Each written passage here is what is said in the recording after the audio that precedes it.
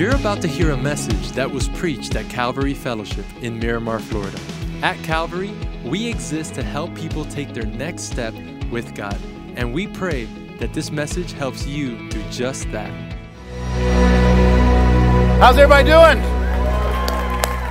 Hey, we are so glad that you're here. So, I don't know, a million years ago, basically. I used to be in a band, and we signed a 2-album record deal, and then we put out our first album in the spring of 1995, and then that we spent most of that summer on tour, traveling this great land of ours. And space was limited, so everyone was allowed one duffel bag. That's it. Pack your clothes for an entire summer in one duffel bag, because most of the space was taken up with, guitars, drums, amps, and then the t-shirts and hoodies and hats and all that stuff that we were selling while we were on tour. So I get my clothes ready for the tour, and then I throw a bottle of cologne in the bag too, because I'm thinking just because I'm going to be living out of a van for the next 2.5 months, I don't have to smell like an animal at every city that I show up in. Now, this is the mid-90s, all right? It's 1995, so this is the summer that the movie Batman Forever came out, which is the one that starred Val Kilmer as Batman. That's a terrible movie, by the way. I love Val Kilmer and I love Batman, but not together. And sorry. And then, but thankfully, that's the summer that Braveheart was released, so it balanced things out.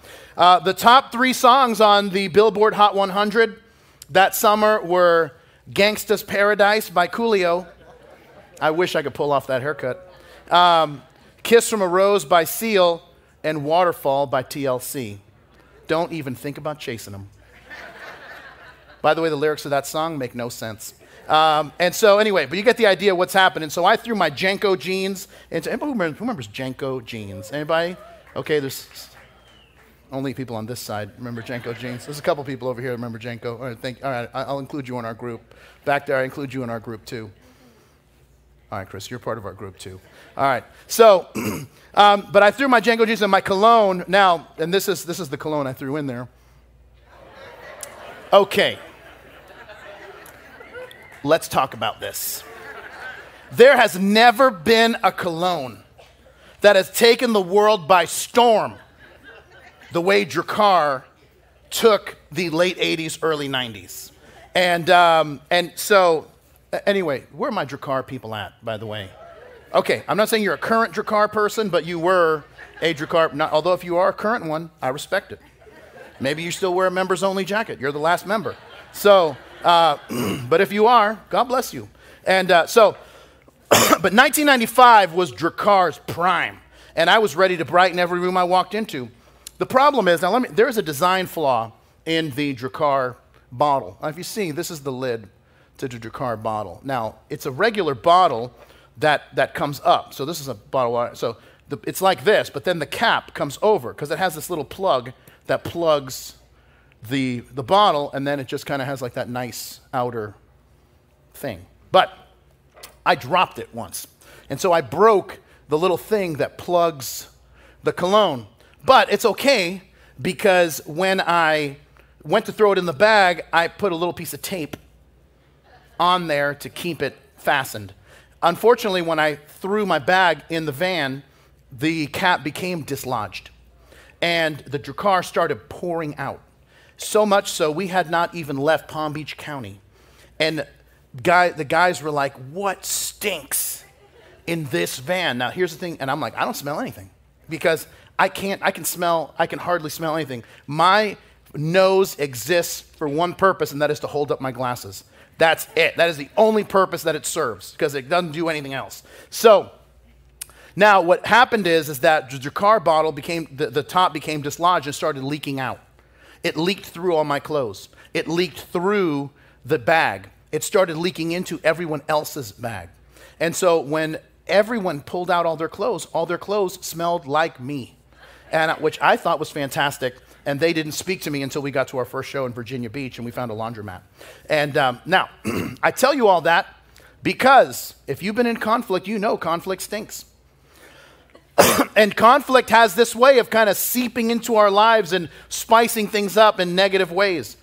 But the reality is that conflict is a part of life. Even if you're a person who doesn't like conflict and you run from conflict, if you want to be a mature believer or you just want to be a mature human, you're going to have to learn how to deal with conflict. And the story that we're going to look at, there's plenty of conflict. In fact, all of chapter 12 has a bunch of conflict. And the way I wanted to do this was to do all of chapter 12 in one message and just take it in 2 hours. But anyway, they don't let me.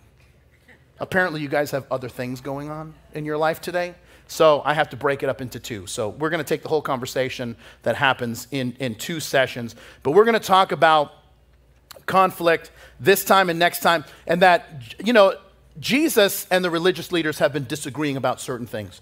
But Jesus has grown in popularity so much that now there's just a lot of interest. Wherever he goes, the religious leaders from that area are there to listen to him. And now they're digging in and they're finding fault with everything that he does. In fact, we're going to see Jesus heal someone, and they're going to have a problem with it. We're going to see Jesus, he's just walking and his guys eat lunch. They're going to have a problem with that. But we're going to learn a lesson in the midst of these interactions about how to deal with conflict, how to not blow our top when conflict happens, how to not lose our testimony and act unchristian when we're confronted. And that means we need to deal with conflict differently than the way the rest of the world deals with conflict, because our culture deals with conflict like this. They are out to win an argument. Christians need to be wiser than that.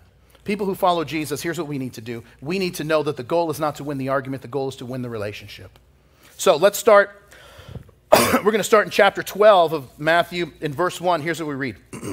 At that time, Jesus went through the grain fields on the Sabbath, and his disciples were hungry and began to pluck heads of grain and to eat.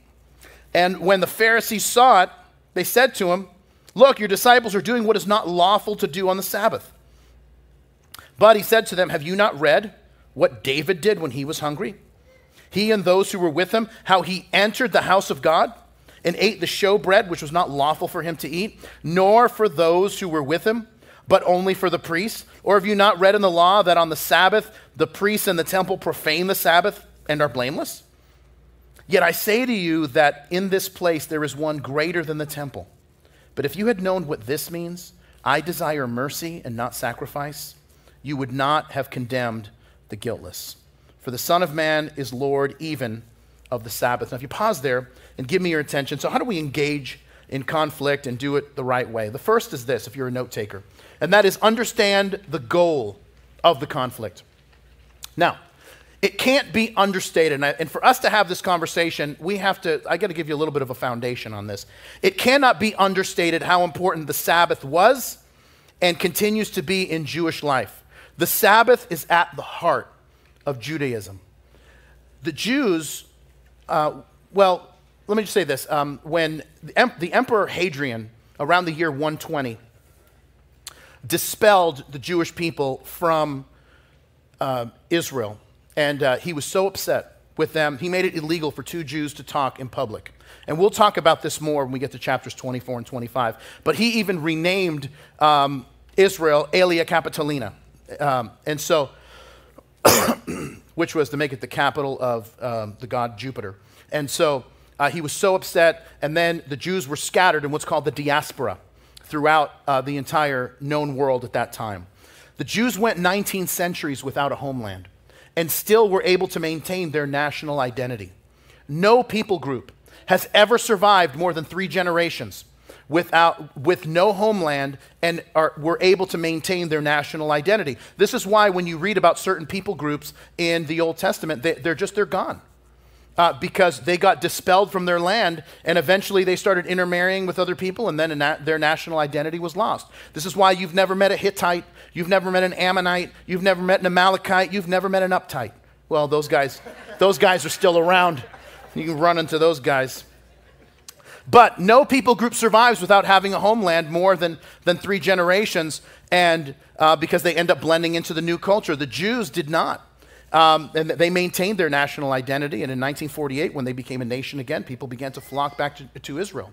And if you ask someone who's Jewish why that's the case, they will tell you the same thing, and it's just a phrase that is kind of ingrained in Judaism, that the Jews kept the Sabbath and the Sabbath kept the Jews. So the question is, what are the disciples of Jesus in violation of? So the Pharisees, these religious leaders that were probably the strictest of the sects of Judaism, they were saying they're in violation of the Sabbath because they were doing something that was allowed in the law of Moses. There was a law in the Torah that any person could walk through any field and just grab some of the grapes or grab some of the grain for free. In fact, there's a passage where we're told that God tells landowners that they can't, when they can't harvest everything. They have to leave some. They have to leave some grain, grapes. They have to leave some for the poor. And so then those who were poor would be able to go onto their neighboring land and be able to eat some of it. And once again, some of this was to give the poor the dignity of working, so that they weren't just handed whatever they needed. Instead, they were able to work for it because there's dignity in work. So, but the other thing is this, is that the poor could go onto a field and grab what they needed, but they couldn't back up a truck. They couldn't bring a big container. They couldn't bring tools to, no, it was just whatever you needed, you could take. In fact, you'll see it on the screen here in Deuteronomy. He says, when you come into your neighbor's vineyard, you may eat your fill of grapes at your pleasure, but you shall not put it in any container. When you come into your neighbor's standing grain, you may pluck the heads with your hand, but you shall not use a sickle on your neighbor's standing grain. So he made this command as a provision for the poor, and it gave those who were owners an understanding that there were those with needs around them. And so if this is the case and there's a provision for that, that's what these guys are doing. Jesus and the disciples are walking through. They're walking through the field. They see some grain. They're grabbing it. And then the religious leaders are saying, you're in violation. Well, why is that? Because this is happening on the Sabbath. And there is an oral tradition that said this was a sin. Now, this wasn't in the Bible, but they had created their own interpretations that they had placed at the same level as Scripture. Now, what the Pharisees were saying was that the disciples were guilty of breaking 4 laws on the Sabbath, that they were guilty of reaping, that is, they were plucking the grain. They were guilty of threshing, that is, that they were rolling it in their hands, and when you rolled it, it took the grain out of the outer shell, which is called the chaff. Then they were guilty of winnowing, because when they went and blew away the chaff and all those left was grain, that was considered winnowing, and then, of course, when it was done and they ate it, they were guilty of preparing a meal. What I love about Jesus is that instead of arguing the validity of the oral law, Jesus goes to the Bible, which he knew they would be in agreement with, and he gives them 3 points for them to consider. First, he quotes from 1 Samuel 21, and he says, remember when David went and got the showbread? In 1 Samuel 21, David is on the run from King Saul. He's hungry.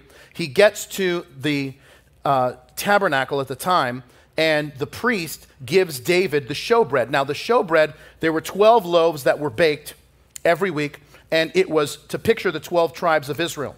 Every week it was replaced, and then the priest would eat the bread, the older bread, and then the fresh bread was there. And so, but the priest, because David was in need, let David eat it. And there's a parallel to note here that's important.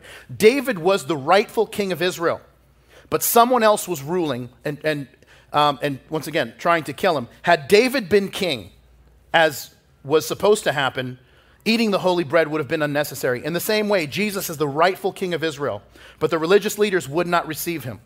If Jesus were in his rightful place, them walking through the fields on the Sabbath would have been unnecessary. Now, I have a friend who, like me, grew up Catholic, and one day he forgot his lunch, and his parents weren't home for him to call, for him to bring it to him, and nor were his friends very excited about sharing their lunch with him. So it was during Lent, and so he went into the Catholic church that was connected to the school he went to, and because during Lent, Catholics do Mass every day, and so the priest left some of the host in the tabernacle. Now, if you don't know what that is, the host is when, for those of you that didn't grow up Catholic, when during the Catholic Mass, when the priest says, he does this prayer. He says, "This is my body."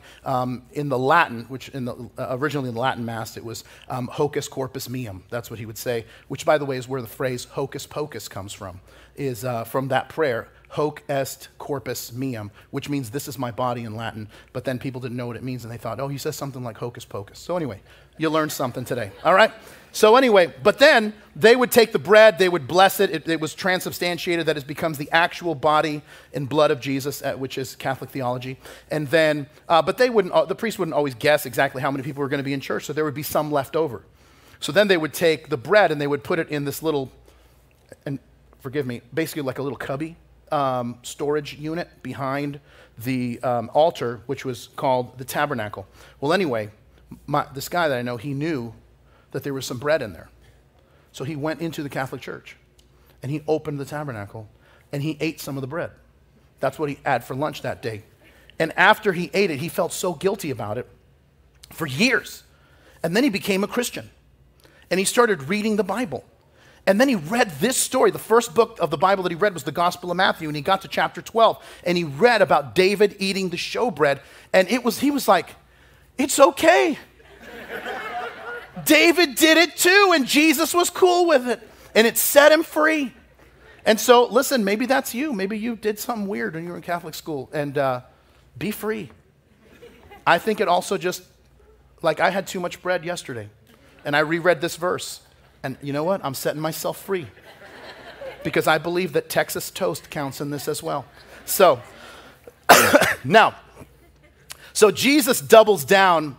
And not only does he say, this is what happened with David, but then he says, and by the way, aren't the priests in the temple serving on the Sabbath? So they work on the Sabbath so everyone else can worship and enjoy rest. And then he gets to the heart of the matter, and this is the real thing. He says, here's the real problem. You don't have any mercy. That's the real issue. You don't have any mercy on people who are hurting.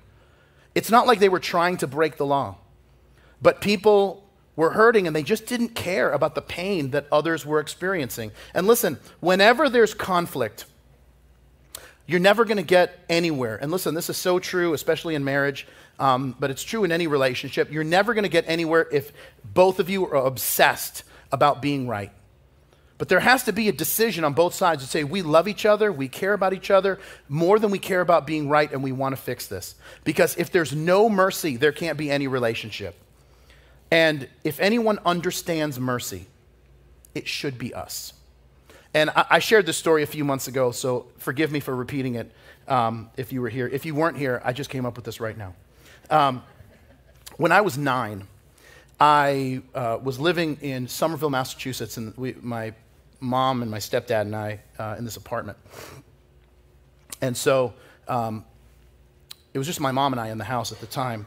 But I was hungry. I'm 9, and so I go into this little pantry that we have, which is basically just like a little cabinet, and I grab a package of Doritos. And it wasn't full, but I mean, there was some Doritos in there. And so, but I didn't really want to eat the Doritos. I just wanted the cheesy flavor. So I started licking the Doritos and licking all the cheese off, and then I didn't know what to do with what was left, so I just put them back in the bag. And by the way, people don't realize this, but when you take all the cheese off of a Dorito, you have created a different snack.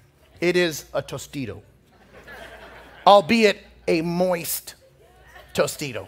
But anyway, so what happens is that I put it back in the bag, and I finish them, and then I just roll it back up, and I put a clothespin on it, because that's what chip clips were back back in the olden times when we were just inventing electricity. It was a clothespin. And so anyway, I put it back. And then I went about my business. And about an hour later, I heard my mom scream. And I was like, wow, what's that all about? And then she walked into my room, and she had the Doritos in one hand and a belt in the other. And that's when things got ugly. And but I'll tell you what, when I regained consciousness, I never did that again. And now let's fast forward 28 years. I grab a bag of Doritos out of our pantry, and I grab a chip and I take a bite, and they're all wet. And my then 3-year-old daughter, Mia, has decided, she got this idea to lick all the cheese off of the Doritos and put them in the bag. This is why I am convinced there are some things that just get passed through DNA. You know, I mean, there's like You know, if there's like just like a way you turn your head and then your kids do that, like that's DNA. If there's like, oh, look, similar hairline, that's DNA, or no hairline, whatever. I'm telling you, that's why. And I only know 2 people on this planet who have done the Dorito thing. It's me and my daughter. That's it. And that's why I'm saying this is all genetic. And so anyway, so she had licked all the Doritos off the cheese off the Doritos and put them back in the bag. And I called her over and I'm like, hey, let's talk about the Doritos. And what happened? Then she tells me, she's like, you know, I just wanted the cheese from the Doritos. And I didn't really want to chew the Doritos. I didn't want something crunchy. And then, but I just wanted the cheese, so I just licked the Doritos. But then I thought, you know, someone else might want some later. And I just thought that was the funniest thing. I couldn't stop laughing. And then I'm like, okay, so if you're going to do that, you got to just toss the Doritos because it's over. Like nobody's coming back to have like moist saliva Doritos. Like nobody's going to have that. And then, but you know, here's the thing. I knew what it was like to be guilty of the same thing. And forgiving her, listen, brought me so much joy because it's what I wanted for myself and didn't get. This is why I say that if we are Christians, that we are sinners. We all recognize that we're sinners, but we have been shown great mercy. So if anyone understands mercy, it should be us. These religious leaders had no mercy because they did not see themselves as recipients of mercy. They saw themselves as they have earned God's favor by keeping the law down to the letter, and they were missing the point completely. And this is what happens when there's conflict and we lose a relationship over the sake of being right. We end up losing all the things that matter. So, what happens next? Look at verse 9. It's a similar story. Now, when they departed from there, he went into their synagogue. Now, this is these religious leaders that were out in the field. And by the way, what are they doing out in the field? Looking to see what Jesus' guys are doing so that they can find fault. Then Jesus and the disciples walk into the synagogue like, oh, that happens to be our synagogue where we're leaders. Okay, so that's that. He says, and behold, there was a man who had a withered hand. And they asked him, saying, they're asking Jesus, is it lawful to heal on the Sabbath, that they might accuse him? And then he said to them, what man is there among you who has 1 sheep, and if it falls into a pit on the Sabbath, will not lay hold of it and lift it out? Of how much more value then is a man than a sheep? Therefore it is lawful to do good on the Sabbath. And then he said to the man, stretch out your hand, and he stretched it out, and it was restored as whole as the other. And then the Pharisees went out and plotted against him how they might destroy him. Okay, so if we're talking about conflict, and the first thing that we have to do is understand the goal of conflict, which is always to win the relationship rather than winning the argument, then the second thing that we have to do is get to the heart of the matter. Here's what I find so amazing, is that the enemies of Jesus, and this I think is such a cool thing, the enemies of Jesus knew that if Jesus saw someone who was suffering, Jesus would be moved to help him. I think that's a pretty awesome thing when people who dislike you know that you just can't help but do good for people. So they end up having a similar conversation in the synagogue that they had in the field, and that is, what is lawful to do on the Sabbath? And here's the thing that I realize, is that the more that I read this, the more I realize that there's 2 different conversations happening. The religious leaders are trying to talk to Jesus about technicalities, and Jesus is trying to talk to them about caring about hurting people. And I'm telling you, if you're married, if you've been married longer than, let's just say, a weekend, you have had this conversation with your spouse where you're talking about something and she's talking about something completely different. She asked you to take out the garbage, and you said you were going to take out the garbage. But now some time has gone by, and now it's no longer about the garbage, is it? Now it's about your commitment to our relationship. The garbage is our marriage. And you will not tend to the garbage the same way you will not tend to our marriage. And then, you know what he's saying? He's saying, but the garbage doesn't go out until tomorrow, and so I have time. And now he's talking about calendars and scheduling, and she's trying to get to the core of our relationship. Apparently, you guys have never had this conversation before. I can assure you, you have, just on a different topic. And But this is the heart of the matter. The Pharisees, these leaders, they just don't care about this hurting man. All they see is that he is a prop in their battle with Jesus about who's right. Now, back to the oral traditions. The oral tradition said you could only give medicine on the Sabbath if it was life or death. Anything else should be handled the next day. This is how the Pharisees got to that there should be no healing on the Sabbath. So they asked Jesus if it's lawful to heal on the Sabbath. And by the way, I'm telling you, if I were Jesus, and I think all of us should be glad that I'm not, I would have answered that so differently. When they're like, hey, is it lawful to heal on the Sabbath? I'd be like, what day do you normally heal on? What's your healing schedule, dude? Oh, none? Okay, I like my way better. So step off and step back. Let me do my thing. So that's the more modern translation. But see, Jesus is just so kind. And he answers them in a way that they would have understood. So he presents them a philosophical question, which, by the way, if you read any ancient rabbinic literature, this is all they argue about, are these philosophical questions and how the law interacts with them. And so it's the kind of question that they would have spent 50 years debating. Expert rabbis would have spent all this time. So he presents a scenario. A man has one sheep, and it falls into a ditch. What do you do? Now, you got to understand, if a man has one sheep, this is not his pet. This is his livelihood. That means this person doesn't have a lot. He's got this one sheep. This sheep is how he's going to feed and take care of his family. And to let this sheep be harmed is going to harm his family, to say nothing that it's harming the animal. So here's what I find interesting. By the way, the next generation of rabbis took up this argument and debated this topic for quite some time. And by the way, ended up agreeing with Jesus, not the Pharisees. And they said that it was lawful to break the Sabbath to alleviate suffering. Sorry. And so if you will, and you can Google this anytime, if you Google this phrase, my ox fell into a ditch, this is an argument that happens from about the 2nd century on.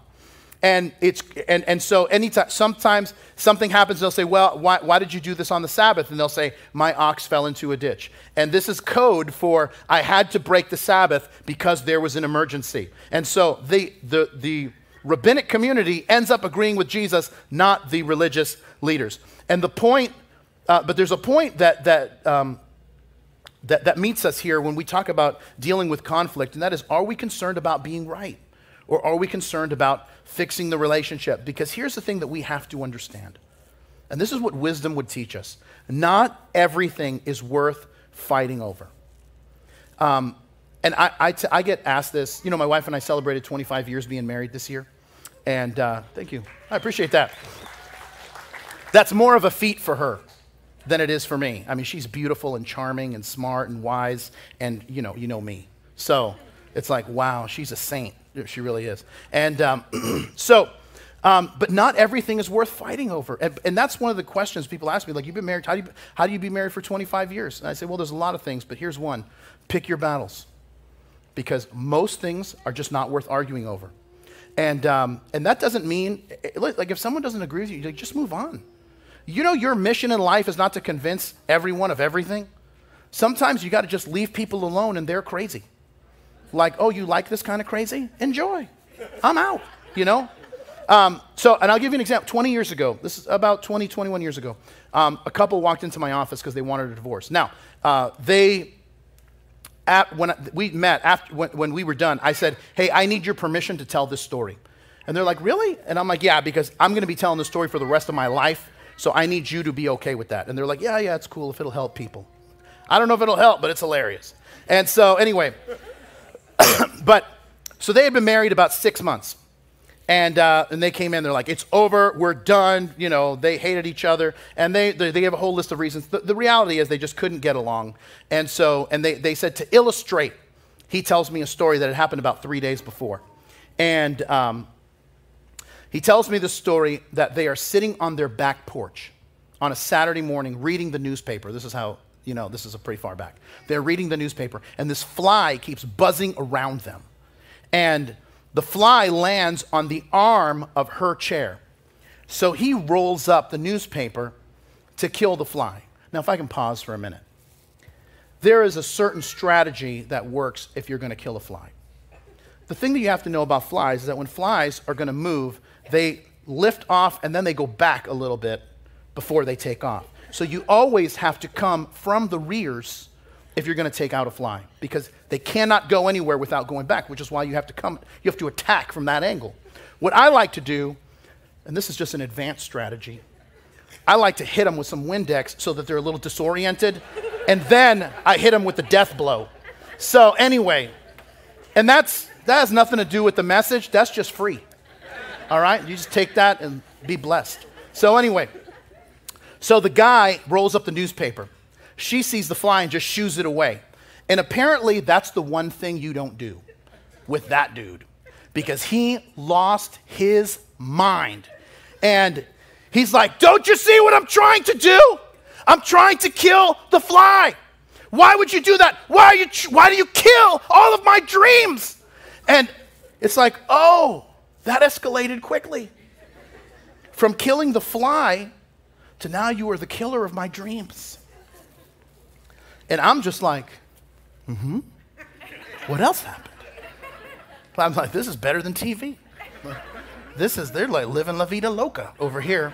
And so anyway, which was before that song came out, but anyway.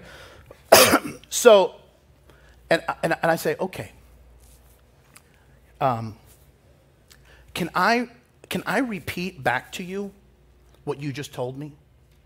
Because sometimes I feel like it helps if you just hear it from someone else, what you have just spoken. You're going to get divorced over a fly. Doesn't that bug you? And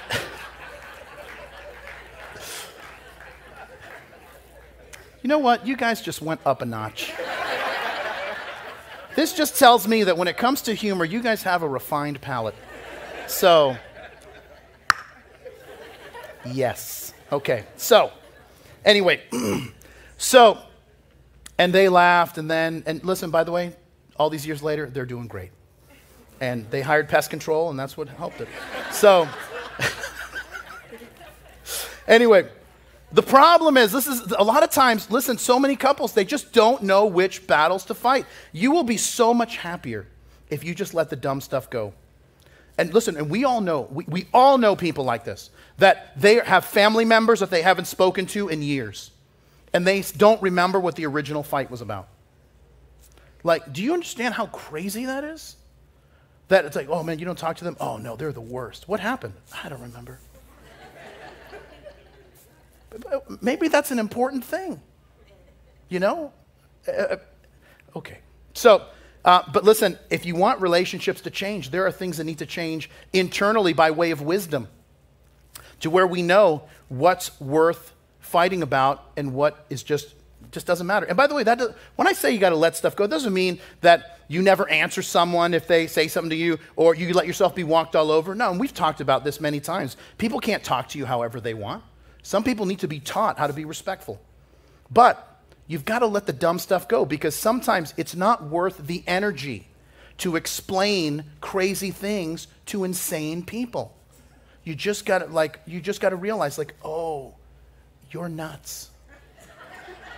I'm out. You know what I mean? You just got to realize that. And you got to be wise enough. Here's the thing. Sometimes there's really good people who are going through a tough time, and they just ended up emotionally vomiting on the first person that they saw. And sometimes that's us. And then sometimes there's people that are just totally toxic. And the way that you know the difference between the two, even if they say the same thing, is that the person who's like, hey, they're really good, they're just going through a tough time, that what they said is the exception rather than the rule. And that's how you know. And there's always two questions I like to ask when someone's argumentative. And but the first is this. Well, no, when some people come up and they're like all, hot and excited and whatever. And I just say, hey, is anything that I'm going to say to you going to change your mind? No, because I'm right. Like, okay, then why are we even having this conversation? Like, if you just dislike me, that's fine, but I don't even need to be here. You can dislike me by yourself. And that's actually my preference. And so, and then the second question that I ask, and I think this is the more important one, is how is that working out for you? They don't like that one. Like, you shouldn't do it that way. You should do it this way. Okay, how's that working out for you? Terrible. Like, well, why do I want to subscribe to that? If you're the poster child for what you're doing, I'm out. Like, I'm not. But the thing, argumentative people are generally miserable and unhappy. And this is why whenever I say, how is that worldview, teaching, idea, philosophy working out? They usually get upset because we've called their bluff. Because they aren't happy, and the only thing that brings them any joy is finding people that are as miserable as they are. And I'm just not signing up for that. So, if we have to understand the goal of conflict, and the second thing is we've got to get to the heart of the matter. Look at what happens at the end. When Matthew looks on at everything that Jesus is doing, he says something so powerful. Look at verse 15. But when Jesus knew it, that is that and from verse 14, they were plotting against him, he withdrew from there. And great multitudes followed him, and he healed them all. And he warned them not to make him known, that it might be fulfilled, which was spoken by Isaiah the prophet, saying, Behold, my servant whom I have chosen, my beloved in whom my soul is well pleased. I will put my spirit upon him, and he will declare justice to the Gentiles. He will not quarrel or cry out, nor will anyone hear his voice in the streets. A bruised reed he will not break, and smoking flax he will not quench, till he sends forth justice to victory, and in his name Gentiles will trust. Now, if you pause there and give me your attention, last thing I want to share with you when it comes to engaging conflict, and that is don't give up on people. There's one final thing that's so subtle, sometimes we can just read over it and miss it, but it's huge when it comes to conflict. Matthew looks on at everything that Jesus is doing in this area of Galilee, and he says, this is exactly what the prophets were talking about. And he quotes from Isaiah 42, verses 1 through 4, that was talking about the Messiah, that the Messiah is not going to be shouting his own name from the rooftops until the right time, and we'll see that when we get to chapter 21. But then he gives this description that we can miss if we aren't careful, and he says this in verse 20. He says, a bruised reed he will not break, and a smoking flax he will not quench. Let me explain that. A reed was, in that culture, was used for many purposes, but one of the purposes, shepherds would take a reed and they would poke holes into it and they would turn it into a flute type of musical instrument. And they would use it to play this soft music to calm sheep down when they were fearful or agitated or something else. But if one of those reeds was bruised or bent, it would serve no purpose and it would just get thrown out. In the same way, when a lamp was burned down to the very end of its wick, it would just start smoking and smoldering without producing any light, which is what the whole point of having a lamp is. But it was useless. So just like the bruised reed, the smoking flax would get thrown out as well. And here's what that means. And this is what Matthew is looking on at Jesus and saying, this is exactly what Isaiah said the Messiah would do. The people that the world would normally give up on, he doesn't give up on. He transforms them into something wonderful. The Apostle Paul, when he writes 1 Corinthians, he picks up on this idea. Now, let me give you a little bit of background. In the book of Acts, which is what happened what happened after the resurrection of Jesus in the early church, if you read the book of Acts, it'll tell you everything that happened for the first couple of decades of the early church. In Acts chapter 17, Paul is in Greece and he goes to Athens. And he goes to this place that's called the Areopagus. The Areopagus is the place where the philosophers would debate new ideas. So he shows up, he sees an altar to all the gods, and then he sees one to the unknown God. And he says, hey, this unknown God is the one I want to preach to you. And he preaches about Jesus and the resurrection. And a couple people believe, but most of them are like, yeah, whatever. And then he leaves, and the next place he goes to is Corinth in Acts 18. And he just goes into the synagogue and just simply preaches the gospel. And the entire city is transformed by the gospel. Later on, a few years later, Paul writes a letter to the Corinthians, 1 Corinthians, which we studied last year, if you're interested, and we spent about 6 months. But here's what he says. He says, brothers and sisters, think of what you were when you were called. Not many of you were wise by human standards. Not many were influential. Not many were of noble birth. But God chose the foolish things of the world to shame the wise. God chose the weak things of the world to shame the strong. God chose the lowly things of this world and the despised things, the things that are not, to nullify the things that are, so that no one may boast before him. There is something that God seems to enjoy, and that is taking the cultural norm and flipping it, and never choosing the person that you would expect. And that happens from the very beginning. Instead of choosing Cain, who is the older brother, God chooses Abel, the younger brother.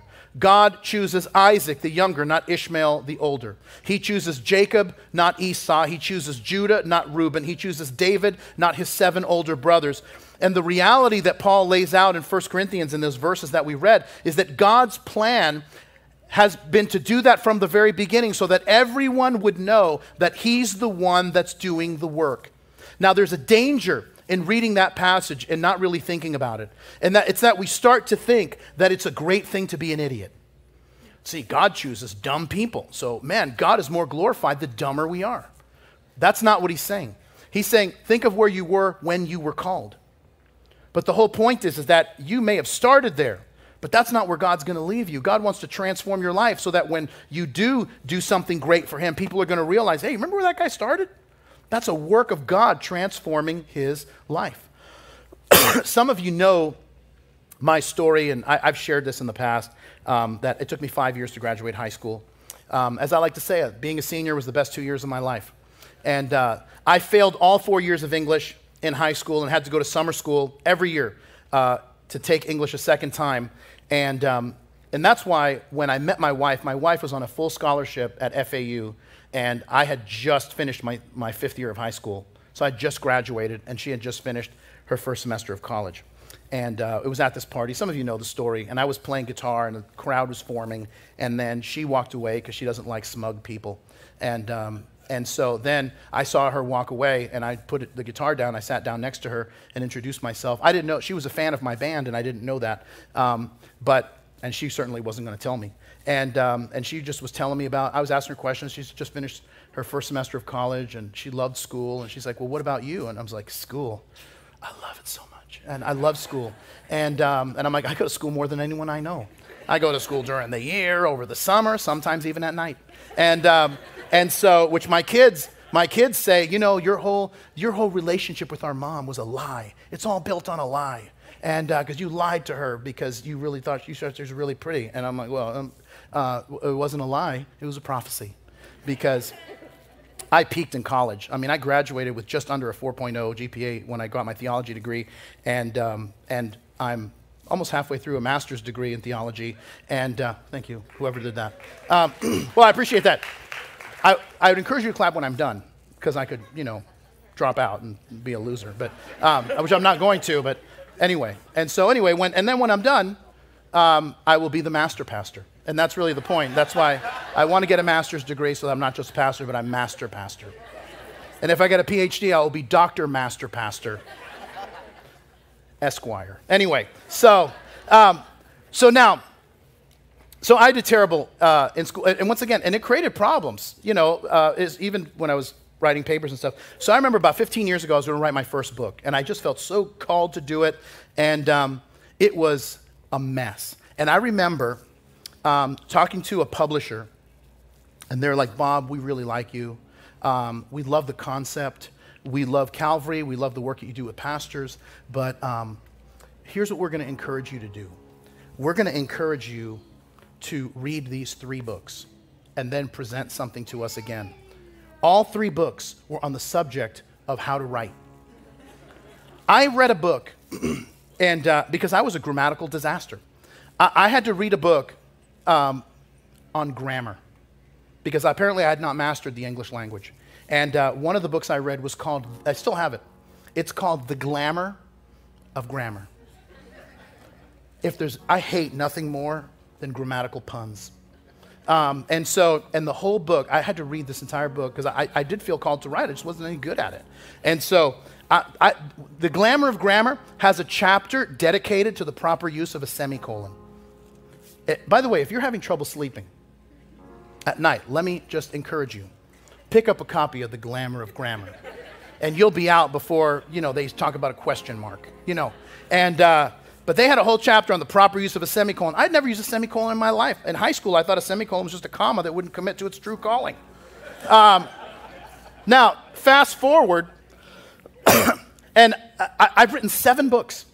And that little book, Begin, that we give out when people come to know Jesus, is in its 6th printing. We tried to buy more at the church, and they're like, yeah, we're out of stock for a couple months because we sold out again. And it's just, and I get messages from people all over the world that come to know Jesus, and someone who loves them gives them a copy of Begin. And they're just like, hey, thank you so much. I connected with your story, and I learned so much. I know what steps to take in my walk with God. And here's the point. Just because you were foolish when God called you doesn't mean that's the place where God wants to keep you. God wants to transform you and do something great in your life so that when people look on, they say, oh, wow, look what God did with them. I believe God could do that with me. That's why, listen, the Apostle Paul was the most educated out of any of the other apostles. He was a voracious reader. He understood culture, and he was the best. He had the best teachers. He was so zealous for the Old Testament law that he persecuted and imprisoned Christians until he had an experience with Jesus that changed his life, and he became exactly the thing that he was talking about. The guy who was most likely not to convert to Christianity became the spokesperson for Christianity. Because what the gospel does is that it flips the script. Because God calls unlikely people to do amazing things. And he challenges us to become more than we are so that we can serve him to a greater capacity. And when it happens, God is glorified in our lives. People can look on and say, if God could do it with them, he could do it with anybody. Because all of us are bruised reeds. All of us are a smoking flax. And he comes into our lives, and you know what he does? He makes us strong in his power and a light that shines in his brightness. And listen, that should comfort us, because if you're here and your marriage is a bruised reed right now, there's hope that it won't always be that way if we'll embrace him and trust him and walk with him. And maybe it's that way with your career or with your kids or with your future. It's a smoking flax. The future's a bit smoky. Then embrace him. And the smoke will begin to clear, and he's going to give you light and vision for the future. But here's one thing he won't do, is give up on you. Because he's with you. And he's never going to leave you. And he's never going to forsake you. Because he loves you. Let's pray together. Lord, thank you. Thank you for that promise that you're never going to leave us. You're never going to forsake us. You're with us. And you want to transform us. God, we're a bunch of bruised reeds. We're a bunch of smoking flaxes. And our prayer is that you would take whatever we are and transform us so that we can do greater things for you and that you might be glorified and that this world would be transformed. And we pray it in Jesus' name, and everybody said, amen. Amen. Thanks for listening to today's podcast. If today you made a decision to follow Jesus, congratulations. It's one of the best decisions you've ever made. And we as a church want to help you with your next steps. You see, we have a free gift we'd like to give you. And in order for you to receive that gift, all you have to do is visit mycalvary.com/begin. Don't forget to tune in next week for our next podcast. God bless you.